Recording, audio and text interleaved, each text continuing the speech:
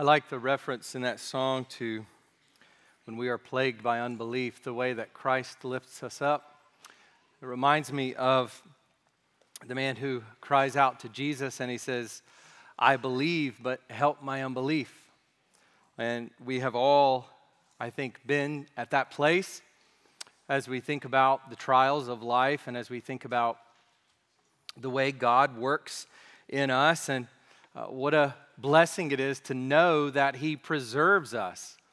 He preserves us in faith. He preserves us trusting in Him, trusting in His gospel, believing that Christ has come for us and He will come back for us again. And one of the means that God uses to preserve us, to preserve our belief, to keep us believing is the gathering with His people on the Lord's Day, the gathering with His people here on Sunday to worship Him. And so praise God that He has, in His grace, that's the only reason we're here, in His grace and His providence, He's brought us here this morning to praise Him, to hear from His Word, to be with His people, and how that does lift up our souls and bring us into deeper, greater trust in Him.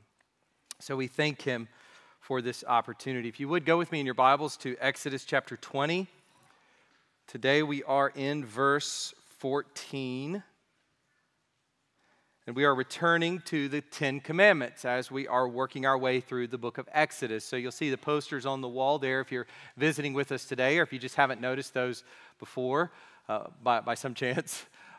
They are letting us all remember where we are, rooted in the Scriptures. And we take that seriously here at Four Corners. We've done this for a long time. We really believe in what we say in our vision, that we are building on exposition, that everything in the life of this church is built on God's Word. We have that desire. We want that to be the case. And so we want to surround ourselves with where it is in God's Word we are. We're in Exodus. And of course, the 10 Commandments are first given. They're also given in Deuteronomy 5, but they're first given in Exodus 20. And so in our trek through Exodus, we are in the 10 Commandments here in Exodus 20. And so far, we've looked at the first 6 commandments.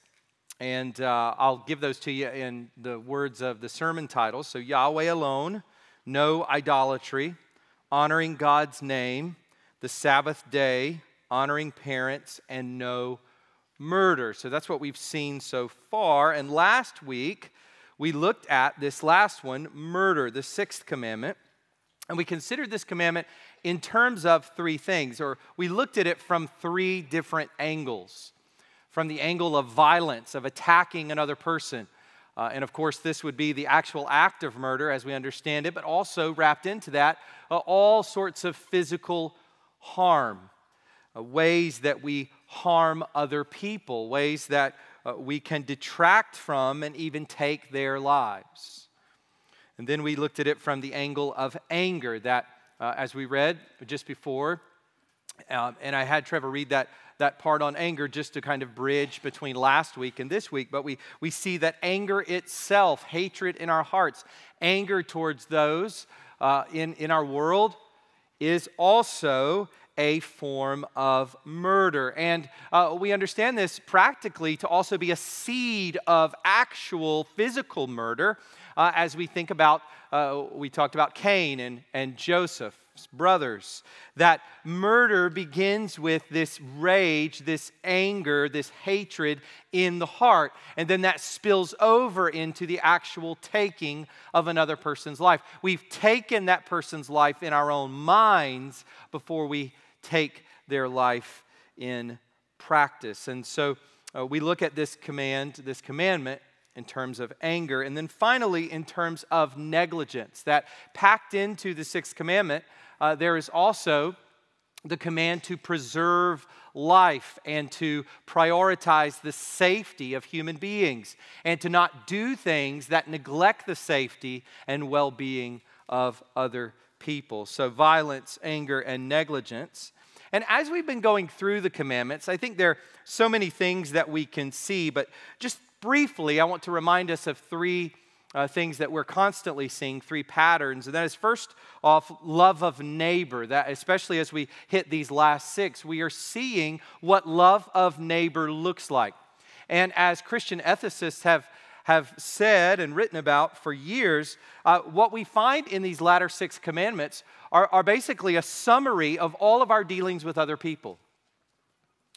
And so we see here that what is really in view ultimately is love of neighbor. That when we, as Jesus says in the Sermon on the Mount, love someone as ourselves, when we treat another person as we would desire to be treated, we are fulfilling these commandments. So, of course, you're not going to murder someone when you are treating them as you would want to be treated, as you are loving them as yourself. So love of neighbor encapsulates these commands.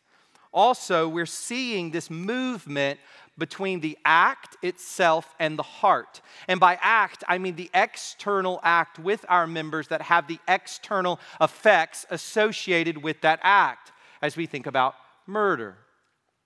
We're seeing this movement between the act itself on the outside with its outside effects and the internal workings of the heart and of the mind. And it just reminds us that God sees all of it.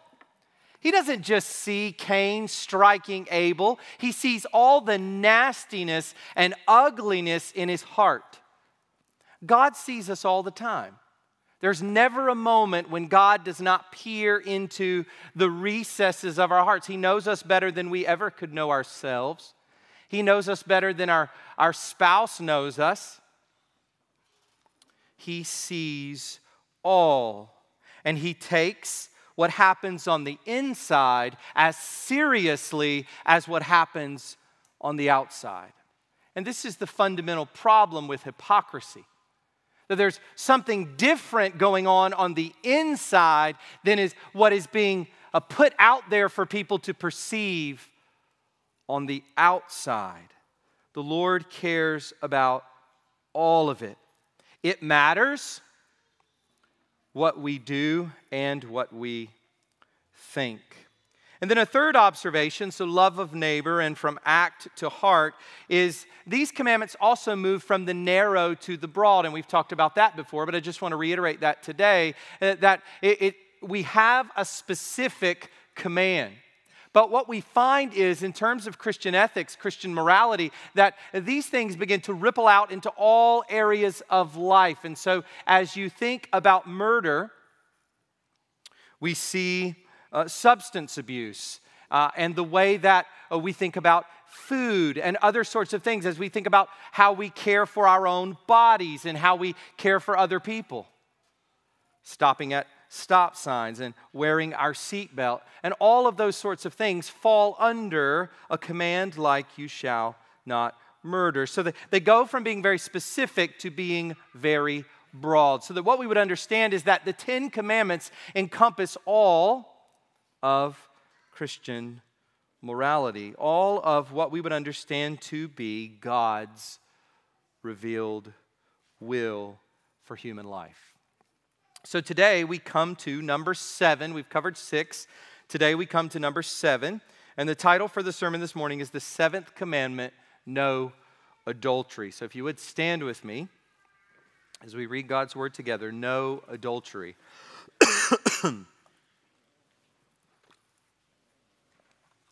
By the way, let me just say this. We have represented with any of these, with any sermon, but with any of these commandments, we have represented here all sorts of situations in people's lives. There may be people in this room this morning who are contemplating adultery. But that's not far-fetched. People in this room right now who are engaged in adultery.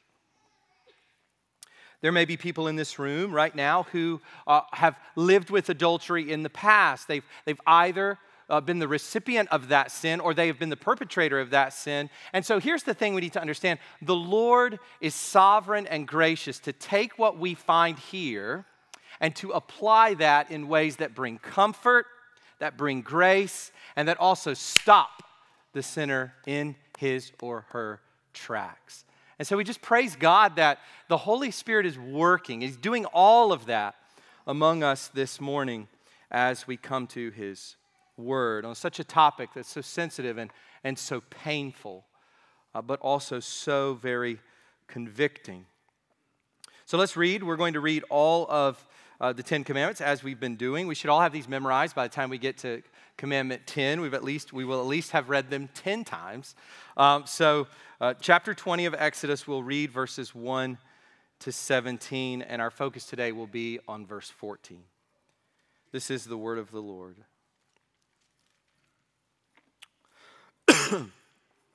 And God spoke all these words, saying, I am, by the way, that's where God starts. I am the Lord your God, who brought you out of the land of Egypt, out of the house of slavery. You shall have no other gods before me. You shall not make for yourself a carved image or idol or any likeness of anything that is in heaven above, or that is in the earth beneath, or that is in the water under the earth. You shall not bow down to them or serve them, for I, Yahweh, your God, am a jealous God, visiting the iniquity of the fathers on the children to the third and the fourth generation of those who hate me, but showing steadfast love to thousands of those who love me and keep my commandments. You shall not take the name of Yahweh your God in vain, for the Lord will not hold him guiltless who takes his name in vain. By the way, I go back and forth between Lord, capital L-O-R-D, and Yahweh. The Hebrew is Yahweh, but it's been translated here as Lord. So just understand that I just sort of go between those two. Verse 8, remember the Sabbath day to keep it holy. 6 days you shall labor and do all your work, but the seventh day is a Sabbath to the Lord your God. On it you shall not do any work, you or your son or your daughter, your male servant or your female servant, or your livestock, or the sojourner who is within your gates. For in 6 days the Lord made heaven and earth, the sea, and all that is in them, and rested on the seventh day. Therefore the Lord blessed the Sabbath day and made it holy. Honor your father and your mother, that your days may be long in the land that the Lord your God is giving you. You shall not murder. You shall not commit adultery. You shall not steal. You shall not bear false witness against your neighbor. You shall not covet your neighbor's house. You shall not covet your neighbor's wife, or his male servant, or his female servant, or his ox, or his donkey, or anything that is your neighbor's. You can go ahead and be seated. Let's pray and ask for God's help as we come to his word, that he would help me as I preach, that he would help all of us as we listen, and that he would do that work that I mentioned before in our hearts, that he would do the work that only he can do as the sovereign Lord, who knows where each of us is this morning, who knows all of our hearts. He knows what's lurking, and he knows what is inflamed and in need of his healing. And so we pray that he will do that. Father, we thank you that you are present with us, and that you have given us your word, our medicine for all of our ailments, our wisdom for all of our folly, and Lord, the conviction that we need as we chase after this fallen world. Lord, as we think about the flesh, the mortal body, as we think about the sin that indwells us still, God, we need your word. We need the convicting power of your Spirit, using your word to root out all forms of adultery that are present in us this morning, to comfort those who have been sinned against in this way, and to bring the healing and the grace that is needed for those in the past who have committed it. And Lord, the greater commitment to never do it again. Father, we're grateful that you are so sovereign and so good and so wise, and we pray that your Spirit would work among us this morning in very incisive ways that only he can do. And we pray, God, that you would be glorified, that we would be edified and brought nearer to you and nearer to one another. And Lord, we pray that marriages would be brought closer together today. And Lord, we pray for your protection by your Spirit from the enemy. Lord, may it not be that through this sermon and through this topic where there has been adultery in the past and you have healed and you have brought forgiveness and grace, may it not be that Satan uses this time today to stir up strife. But God, may it be that your grace just becomes more highlighted and your goodness. And may there just be greater commitment to press into marital fidelity and God-honoring love for one another. Lord, we praise you for this time. In Jesus' name, amen.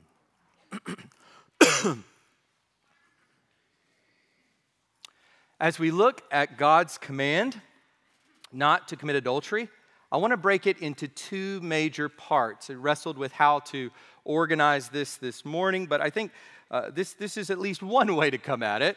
So I want to break it into two major parts. So here they are. First, the significance of marriage.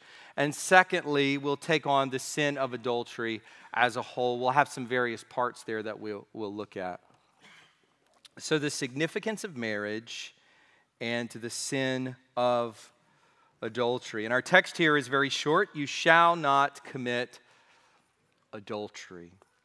So last week, when we were discussing murder, we saw that you can't really understand the gravity of this sin without first understanding the importance of human life. You know, a lot of people understand that murder, in fact, we would think most, if not all people, intuitively understand the gravity of murder. But then you begin to ask questions and you realize they don't really have a moral foundation.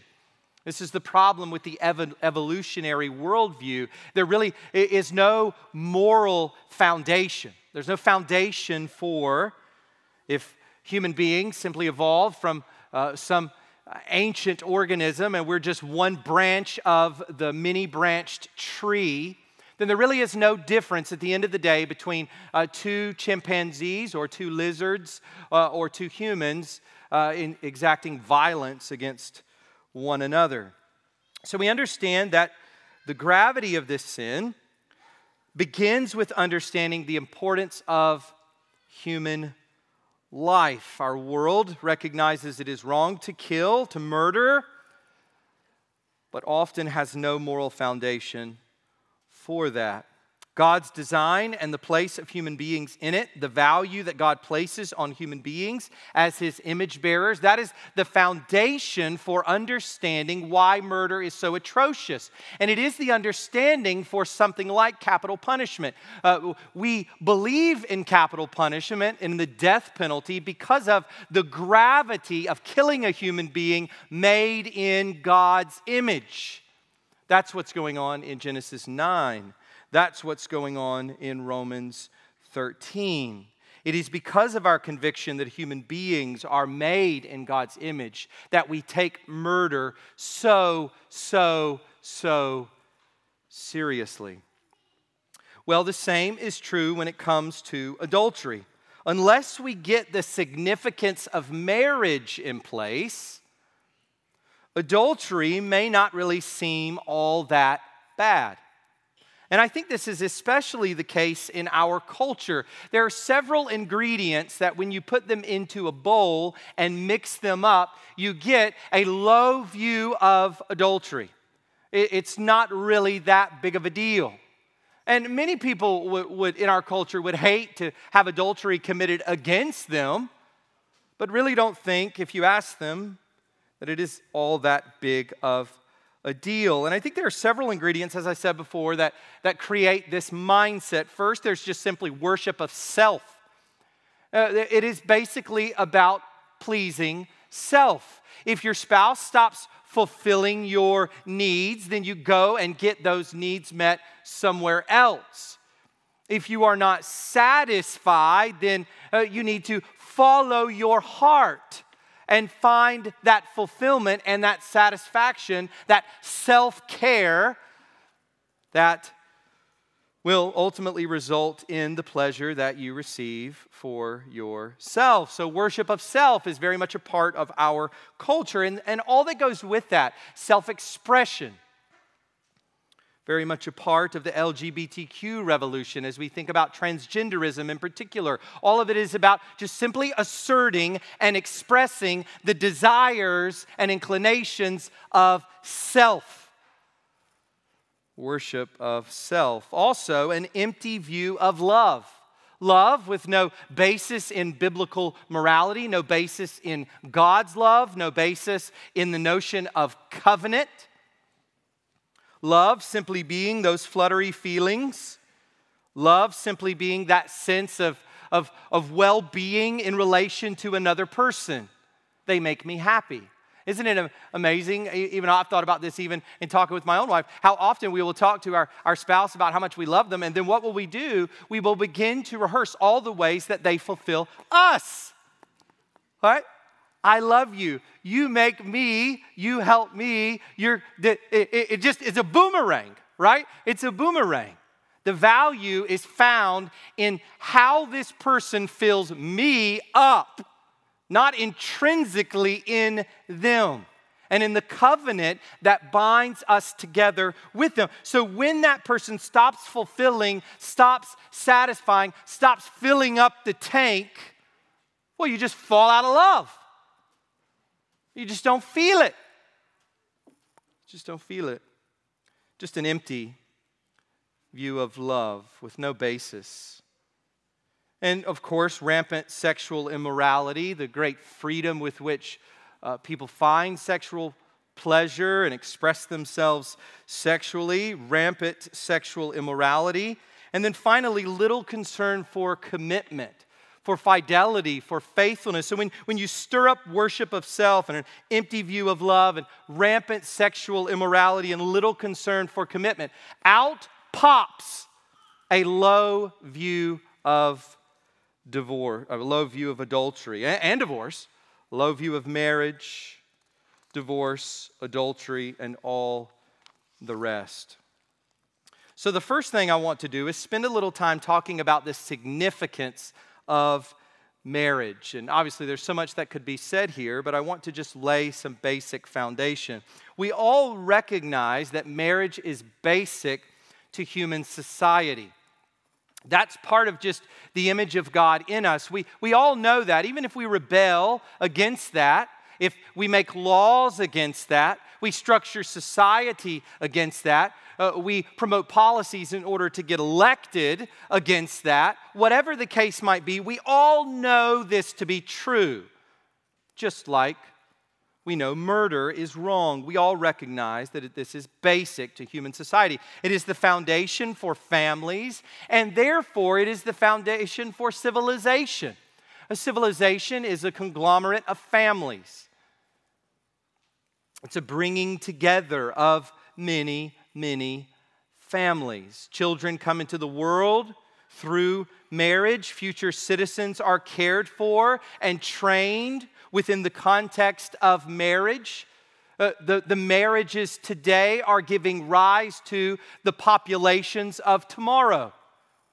This is the breeding ground, literally, as well as the way in which people are trained for life. And we talked about this with honoring father and mother, that the way in which a person learns to be a good citizen, to be respectful to the police officer who pulls him or her over, to be respectful to the judge in court, to be respectful when and obedient and submissive when paying taxes, and so on and so forth, is by honoring mom and dad.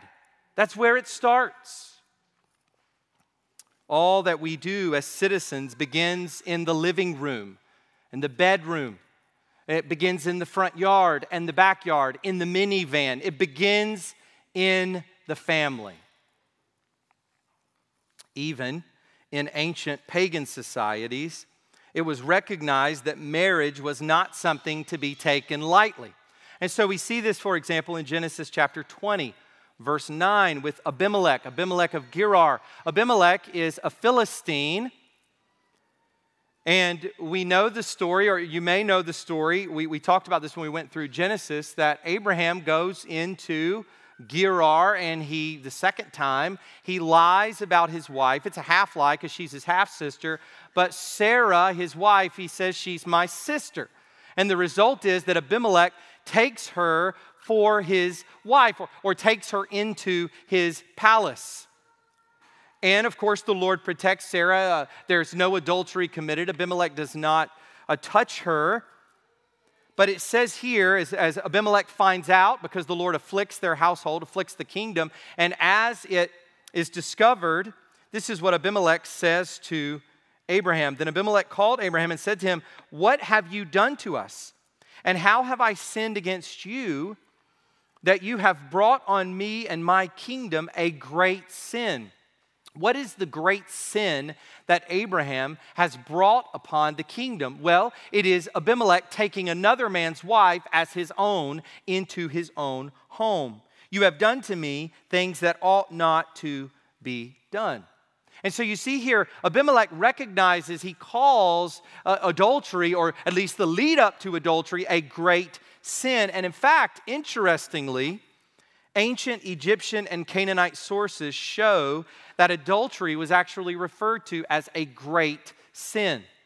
So even in these pagan civilizations, these pagan societies, where there is no regard for the Lord, where a Romans 1 kind of situation has happened, they've lost sight of the Creator, they've exchanged, put the creature in place of the Creator. Even in those situations, there's the recognition that this thing is no good, that adultery is a great sin, a great wrong. And this recognition goes all the way back to the beginning of human history. You know, though we are spread out into nations, we're all related. Distant cousins, distant relatives. How so? Because we all go back to one man and woman, Adam and Eve. So this recognition, not only is it built into the heart of man as we think about human beings made in the image of God, but it also goes back to the beginning of human civilization as we go all the way back to Adam and Eve. This is what it says in Genesis chapter 2, verses 20 to 25. I'm going to read these verses because they're so important for us understanding the significance of marriage, what marriage is, and where it comes from. Genesis 2, verses 20 to 25. The man gave names to all livestock. So it's just Adam in the garden with the Lord and the animals. He gave names to all livestock and to the birds of the heavens and to every beast of the field. But for Adam, there was not found a helper fit for him. So the Lord God caused a deep sleep to fall upon the man. And while he slept, took one of his ribs and closed up its place with flesh. And the rib that the Lord God had taken from the man, he made into a woman and brought her to the man. Beautiful scene. Can't imagine it. It's just so beautiful. Now here's the Lord walking Eve down the aisle to Adam. Then the man said, "This at last is bone of my bones and flesh of my flesh." He is blown away. "She shall be called woman, because she was taken out of man. Therefore, a man shall leave his father and his mother and hold fast to his wife, and they shall become one flesh." They come from one flesh. They re-enter into one flesh through sexual union, and they are one flesh. And then it goes on to say, "And the man and his wife were both naked and were not ashamed." This is a covenant union. Jesus describes it as what God has joined together, what God has bound together, as he teaches on divorce. What God has joined together, let no man separate, or in the King James Version, let no one tear asunder, tearing it apart. This is a covenant union, one man with one woman for life, joined together as one flesh, leaving and cleaving.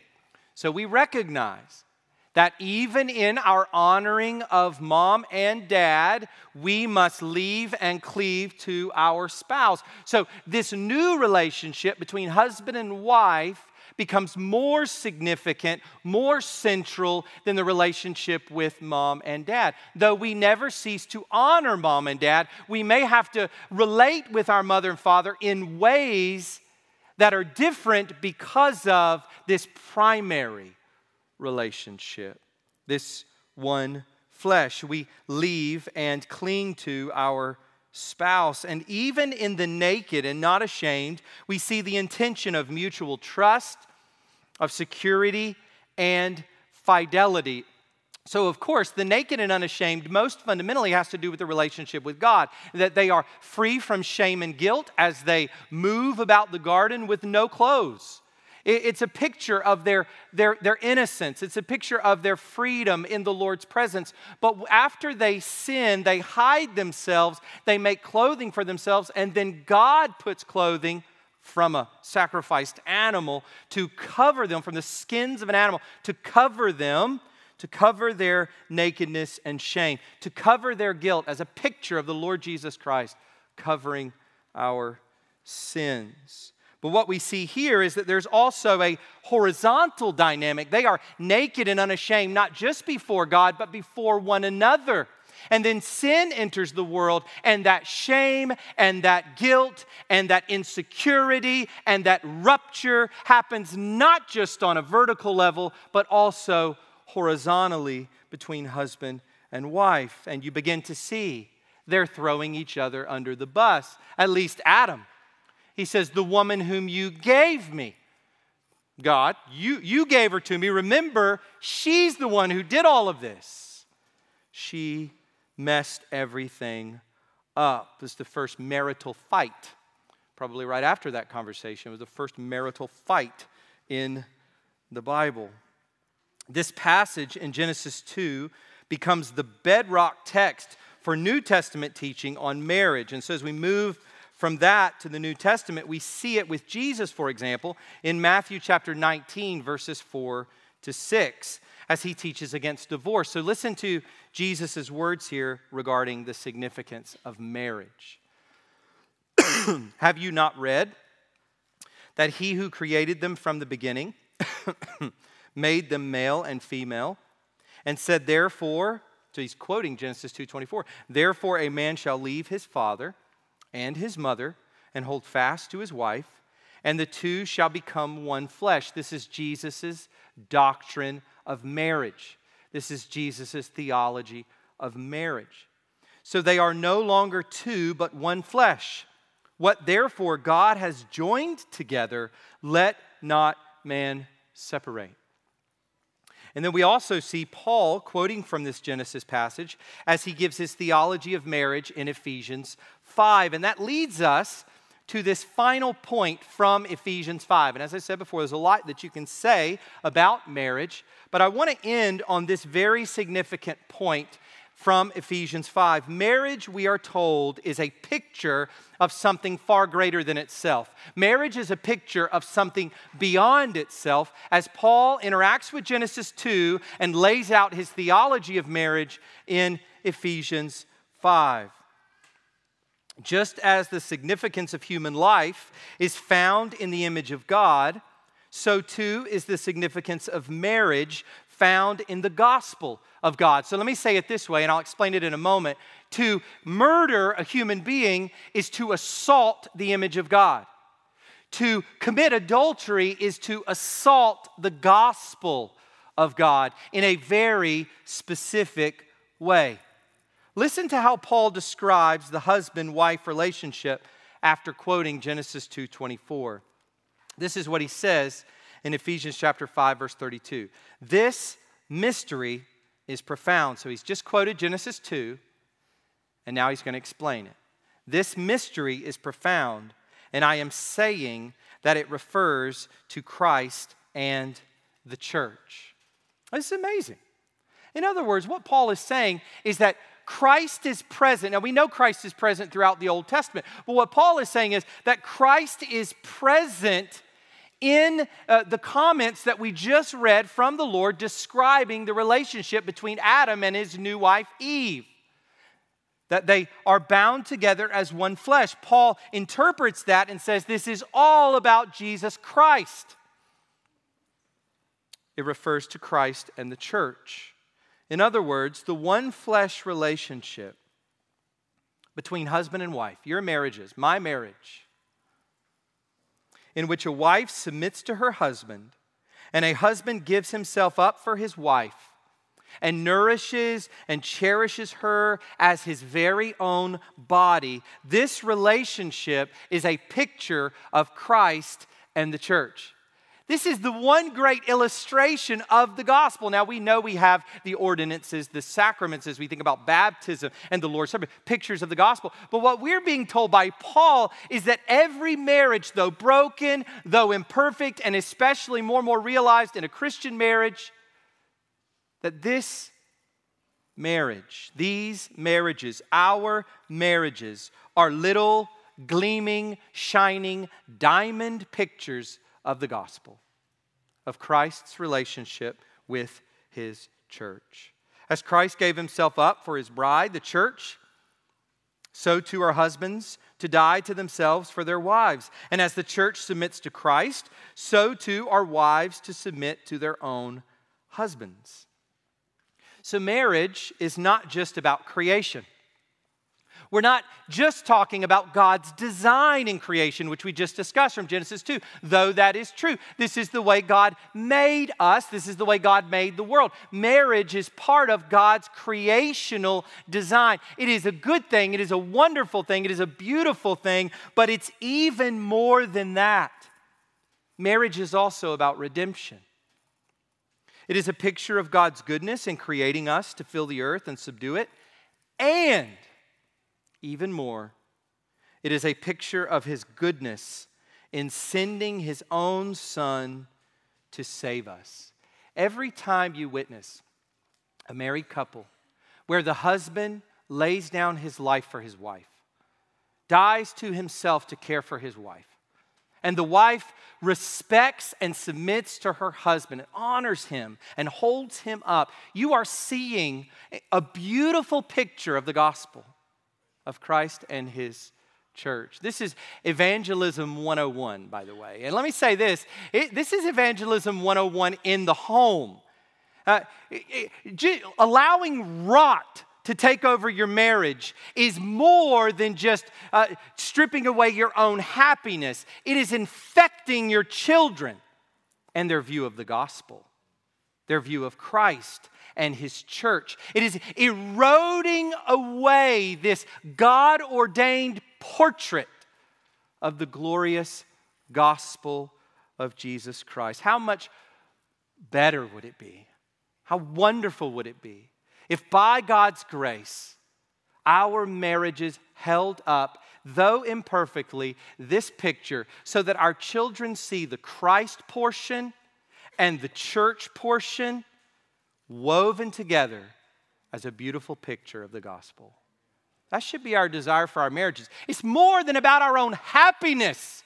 It's more than about growing old together. It's more than about just having fun together. It's more than about date night and just getting through raising children or getting through paying bills or getting through all that. It's more than that. It's not just a partnership. It's a gospel reality.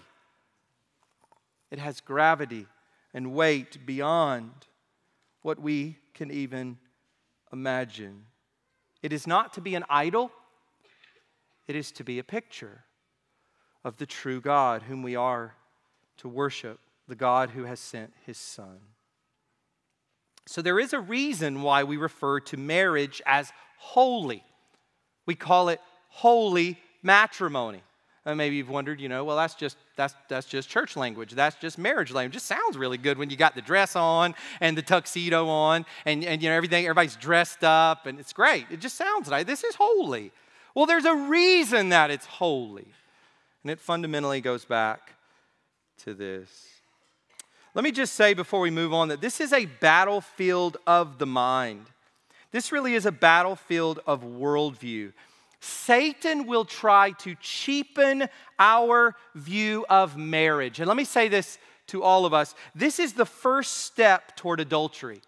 Let me ask you this question. What if Satan has a target date for your adultery 20 years from now? He's patient in all the evil ways, in all the diabolical ways. What if he has a target date for 2043? For your adultery. And he's just working right now toward that aim. He's in no rush. He's got plenty of time. The first step toward that tumbling, toward that catastrophe, toward that fall, is to cheapen your view of marriage.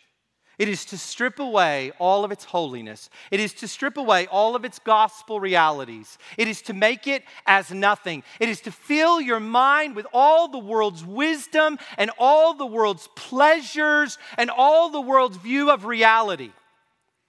So that 20 years from now, you fall. Might not be today, and it might not be next week. But what will happen down the road? It begins now, bathing our minds in the reality of the gospel helps us to build up the picture of that reality. Let me say that again. As we bathe our minds in the reality of the gospel, as we live gospel-centered lives, as we are constantly praying the Lord's Prayer, our Father, through Christ our Lord, who died for our sins, our Father in heaven, hallowed be your name magnified in Christ on the cross and risen in me by the Spirit, as we simply flow in all of life out of the gospel, as we are constantly rejoicing in the gospel and giving thanks to God in Christ Jesus. As we're doing this, we are guarding our marriages from adultery because we're guarding our knowledge and love for the reality to which the picture points. There is a lot more we could say about marriage, but I want to at least get these basic building blocks in place as we think about the significance of marriage. So secondly, now we move to the sin of adultery. To commit adultery is to sin against everything I just said. It's to assault everything that we just talked about. It is to sin against this marital union as we sin against God. It is to break this one flesh covenant. It is to tear apart this beautiful picture of the gospel. It is to disregard and trample on this good gift of the Creator. Thank you, God. Now throw it on the ground and stomp on it. It is to disregard it. It is to break trust in the most intimate relationship that we could possibly have on this planet. This is as good as it is meant to get. This is as intimate as it is meant to get. Our relationship with our spouses is number one aside from the Lord. And in fact, we relate to the Lord in how we relate to our spouse.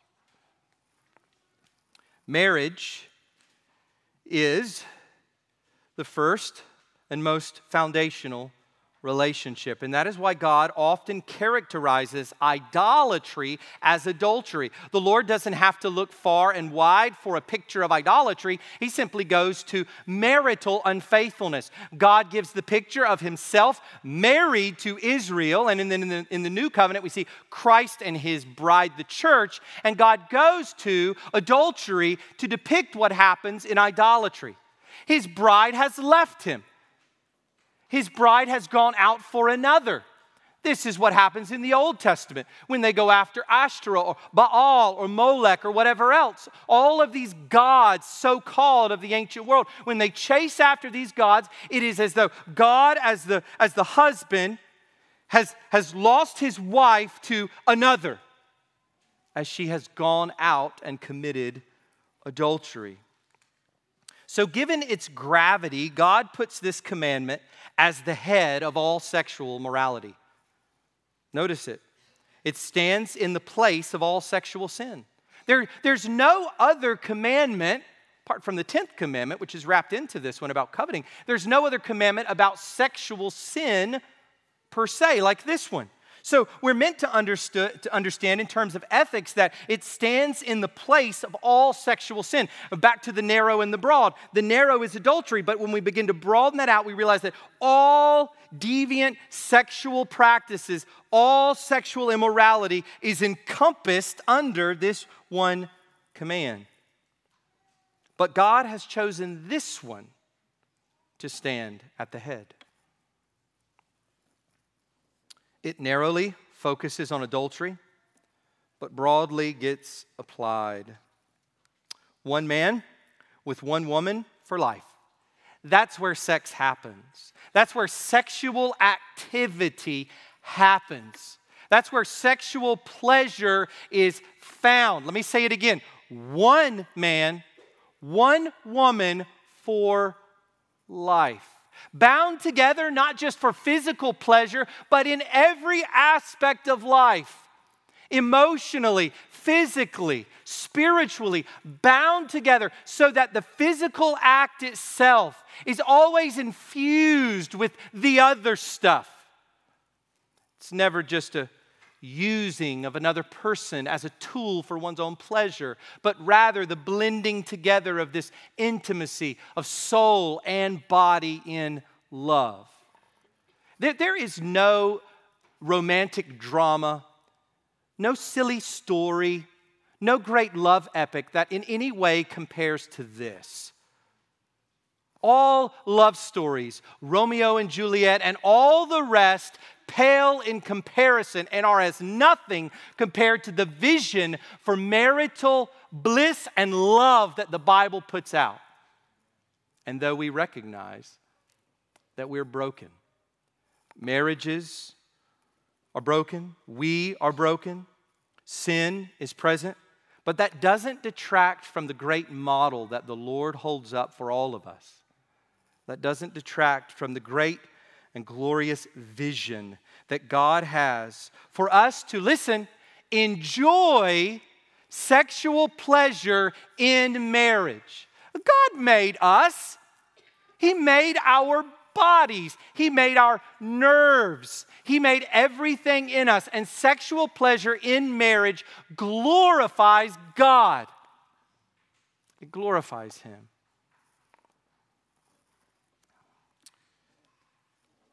As we talk about the sin of adultery itself, I want to break it into three categories. So this is where we'll finish up this morning. Three categories: the physical act, divorce and remarriage, and the lustful eyes. We'll just be moving through each of these, not a lot of time. We talked about the lustful eyes when we were going through the Sermon on the Mount. We had a whole sermon on that passage in Matthew. And we've talked about these in other contexts as well. But we're going to move through each of these: the physical act, divorce and remarriage, and the lustful eyes. So first, the physical act. We get further elaborations on the commandment in other portions of the Pentateuch. So let me just read these to you quickly. Leviticus 20:10, if a man commits adultery with the wife of his neighbor, both the adulterer and the adulteress shall surely be put to death. So in the Old Covenant, in the Mosaic Law, adultery was punishable by death. Deuteronomy 22:22, if a man is found lying with the wife of another man, both of them shall die. The man who lay with the woman and the woman. So you shall purge the evil from Israel. It's an evil. It's a cancerous evil that infects all of Israel. And let me just say this to us as a church. It will not just infect your marriage, it will infect this whole church. Engaging in any form of adultery, pornography, all the rest. It will infect the church. It will affect your children. It will affect the church. It will affect your small group, your Christian friends. It is like a cancerous growth. It is a little leaven. Satan will convince you it's just little. It's leaven that leavens the whole lump. It's like a blazing fire. Proverbs has a lot to say about this, and I wish I could just stand up here and just read all these texts from Proverbs. They're just so good about the absolute stupidity of adultery and the wickedness of it. Proverbs weaves together the two opposites, delighting in one's wife, versus seeking sexual pleasure outside of the marriage. So Proverbs takes and holds these two things up as a great contrast, delighting in one's wife and then seeking pleasure outside of that. So Proverbs 5, verses 15 to 21, drink water from your own cistern, flowing water from your own well. Don't be digging around in someone else's well. Drink your own water. Should your springs be scattered abroad, streams of water in the streets, let them be for yourself alone and not for strangers with you. Let your fountain be blessed and rejoice. Here it is. Rejoice in the wife of your youth, a lovely deer, a graceful doe. Let her breast fill you at all times with delight. Be intoxicated always in her love. As I said, this is the most romantic stuff in the world. It doesn't get any better than that. We go look into the world for all kinds of garbage, and the Bible fills us with such beauty and wonder. Why should you be intoxicated, my son? This is the author, this is Solomon speaking to his son. Why should you be intoxicated, my son, with a forbidden woman and embrace the bosom of an adulteress? For a man's ways are before the eyes of the Lord, and he ponders all his paths. He speaks of the woman, her lips are dripping with honey, but her path leads to hell. It looks so good. It looks so appetizing, so pleasurable, so satisfying. Oh, it will be so good. No, it ends in hell. It ends in destruction. In this life, it creates a fire. To rejoice in the wife of your youth and to refrain from adultery is to hold the marriage bed in honor. As it says in Hebrews 13, verse 4, let marriage be held in honor among all, and let the marriage bed be undefiled, for God will judge the sexually immoral and adulterous. Do you see the seriousness of the teaching on this matter? It is no small thing to just keep struggling with pornography. It is no small thing to just keep giving ourselves to these sins, to letting our minds just fantasize about someone else. These things are no small sins.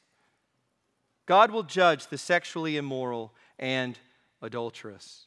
I think Proverbs chapter 6, verses 32 to 33 is one of those powerful punches. And as I said before, there are perhaps some in this room right now engaged in adultery or considering it. Listen to these words from Proverbs chapter 6, verses 32 to 33.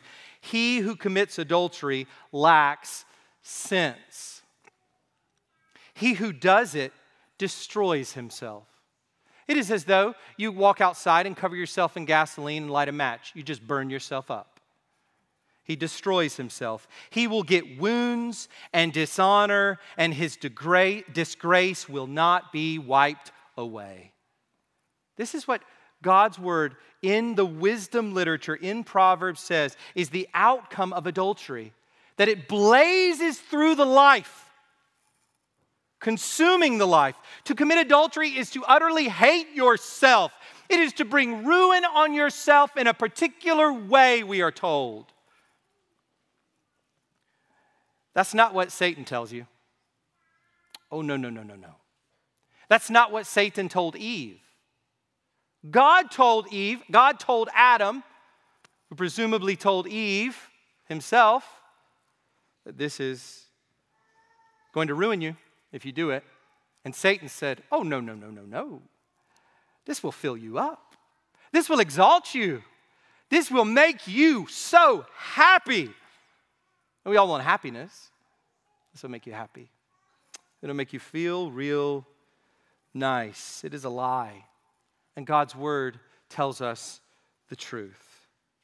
So first, we have the physical act itself. Second, divorce and remarriage. Now, this is a big topic, but here I just want to point out on a basic level that to divorce and remarry without biblical warrant is to commit adultery.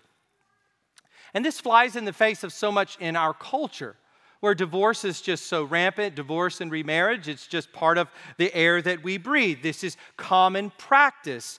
But what we find in Scripture is that to divorce and remarry without biblical warrant is to commit adultery. Jesus makes this clear in Matthew 5 and Matthew 19. So chapter 5, verse 32. But I say to you that everyone who divorces his wife, except on the ground of sexual immorality, makes her commit adultery. And whoever marries a divorced woman commits adultery. And then chapter 19, verse 9. And I say to you, whoever divorces his wife, except for sexual immorality, and marries another, commits adultery. Paul, we later read under the inspiration of the Holy Spirit, adds to this another exception in 1 Corinthians chapter 7, verse 15. So Jesus says, unless there is a case, except in the case of sexual immorality, of porneia, except in the case of sexual immorality, then it is adultery to divorce and to remarry. Paul also gives an exception in 1 Corinthians 7:15, in which an unbelieving spouse deserts or abandons the believer. So he says this in 1 Corinthians 7, verse 15, but if the unbelieving partner separates, let it be so.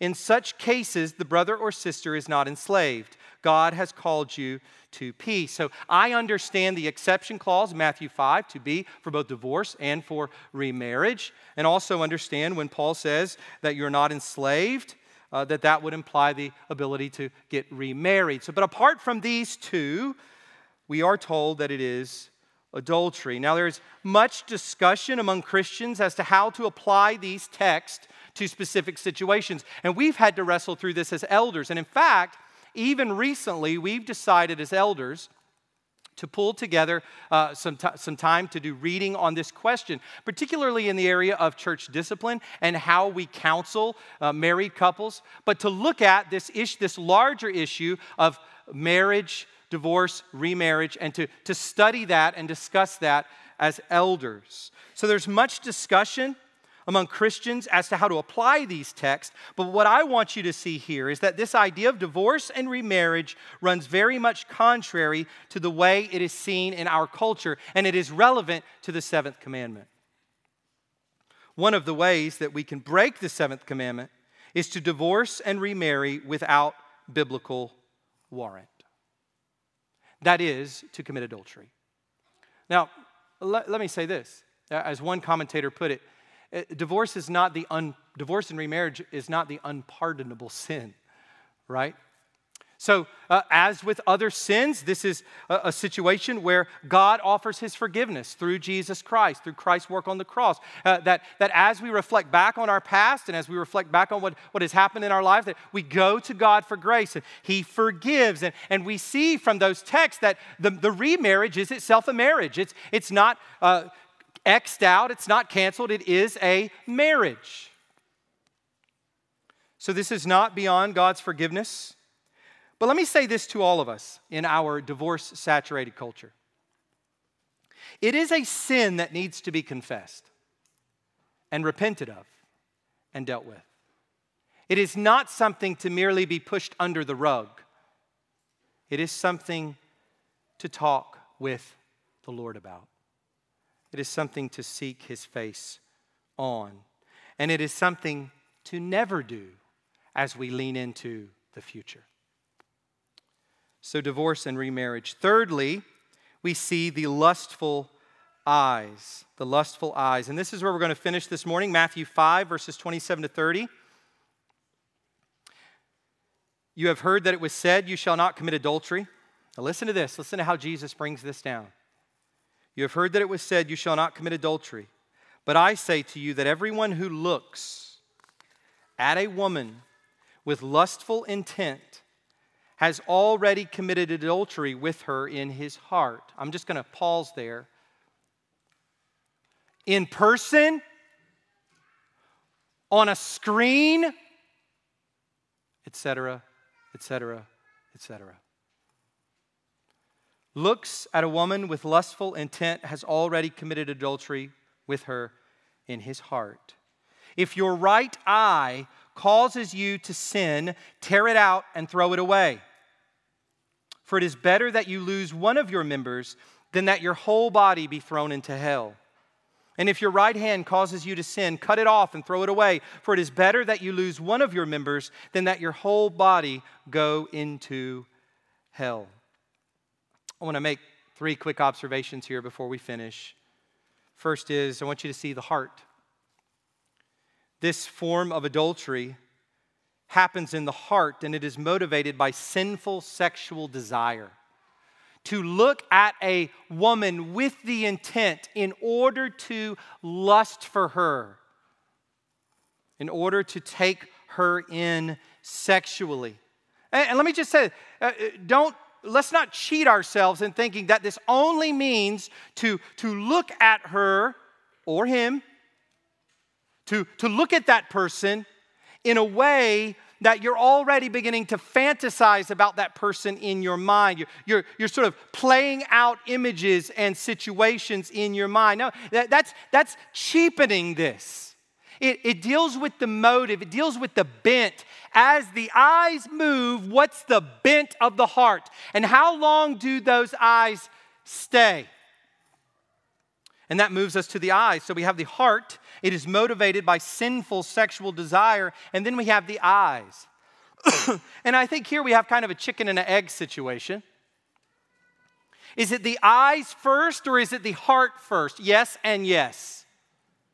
Eyes both feed and carry out desire. The heart moves the eyes forward, and the eyes incite the heart. We fuel this sin of the heart. The more we look, the more we take in, the more that our eyes are not on what we are doing and on the wife of our youth, the husband of our youth. As our eyes roam about, taking in the beauty. Beauty, of course, is recognized. We know that. It is seen and recognized and instantaneously processed. Move on. Move on. And then finally, by the way, let me just say this here. It is so common to treat pornography as something other than adultery. We need to understand here this morning that what we are reading here gives the picture that pornography is not something that all men just struggle with. It's not something that we just sort of, just bring some brothers alongside of you and keep confessing it, and then you could just keep doing it. No! Confess it all you want. Stop doing it. Don't just think because you confess it to a brother, you have 3 guys around you and you're telling them when you do it that that's a justification for continuing to do it. It is adultery to Christ. And he says, better to pluck out the eye or chop off the hand or get rid of the computer than to keep doing it. Stop. For Christ's sake, hear his warning. See his cross. In gratitude, repent of this sin. And also, as he lays out for us here, in fear of hell, repent of this sin. Let me remind you of the words of 1 Corinthians 6, 9 to 10. For those of us who cheapen salvation, for those of us who have an easy believism mindset about the gospel, for those of us who think, I prayed a prayer and I'm now saved. Listen to the words of the Apostle Paul. Do you not know that the unrighteous will not inherit the kingdom of God? The unrighteous don't end up in heaven. Do not be deceived.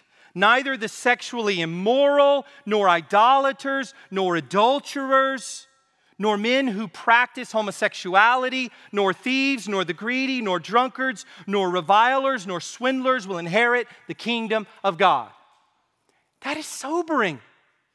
Stop petting the sin. Stop playing with it as if it's no big deal. Stop presuming on God's grace through Christ's work on the cross and kill sin for Christ's sake.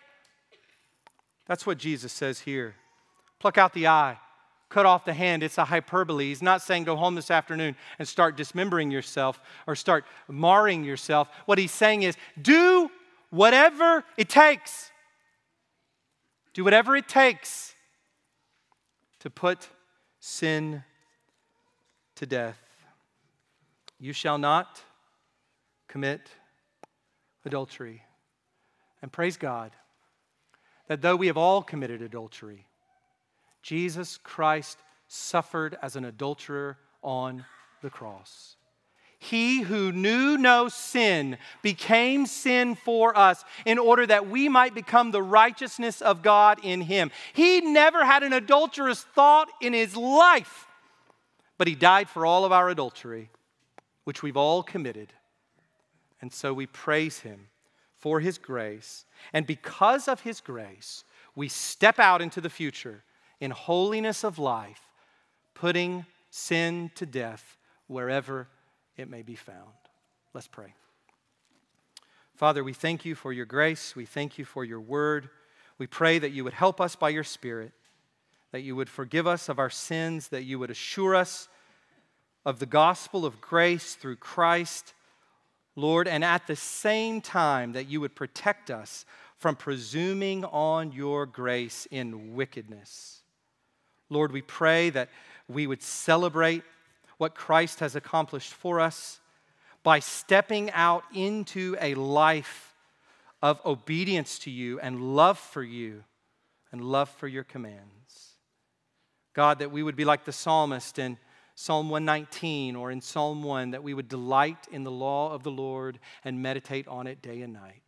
And through that we would be like this God-glorifying tree with leaves filled with gospel pictures of marriage.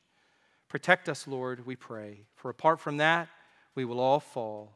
Protect us, help us, keep us. We pray through Jesus Christ. Amen.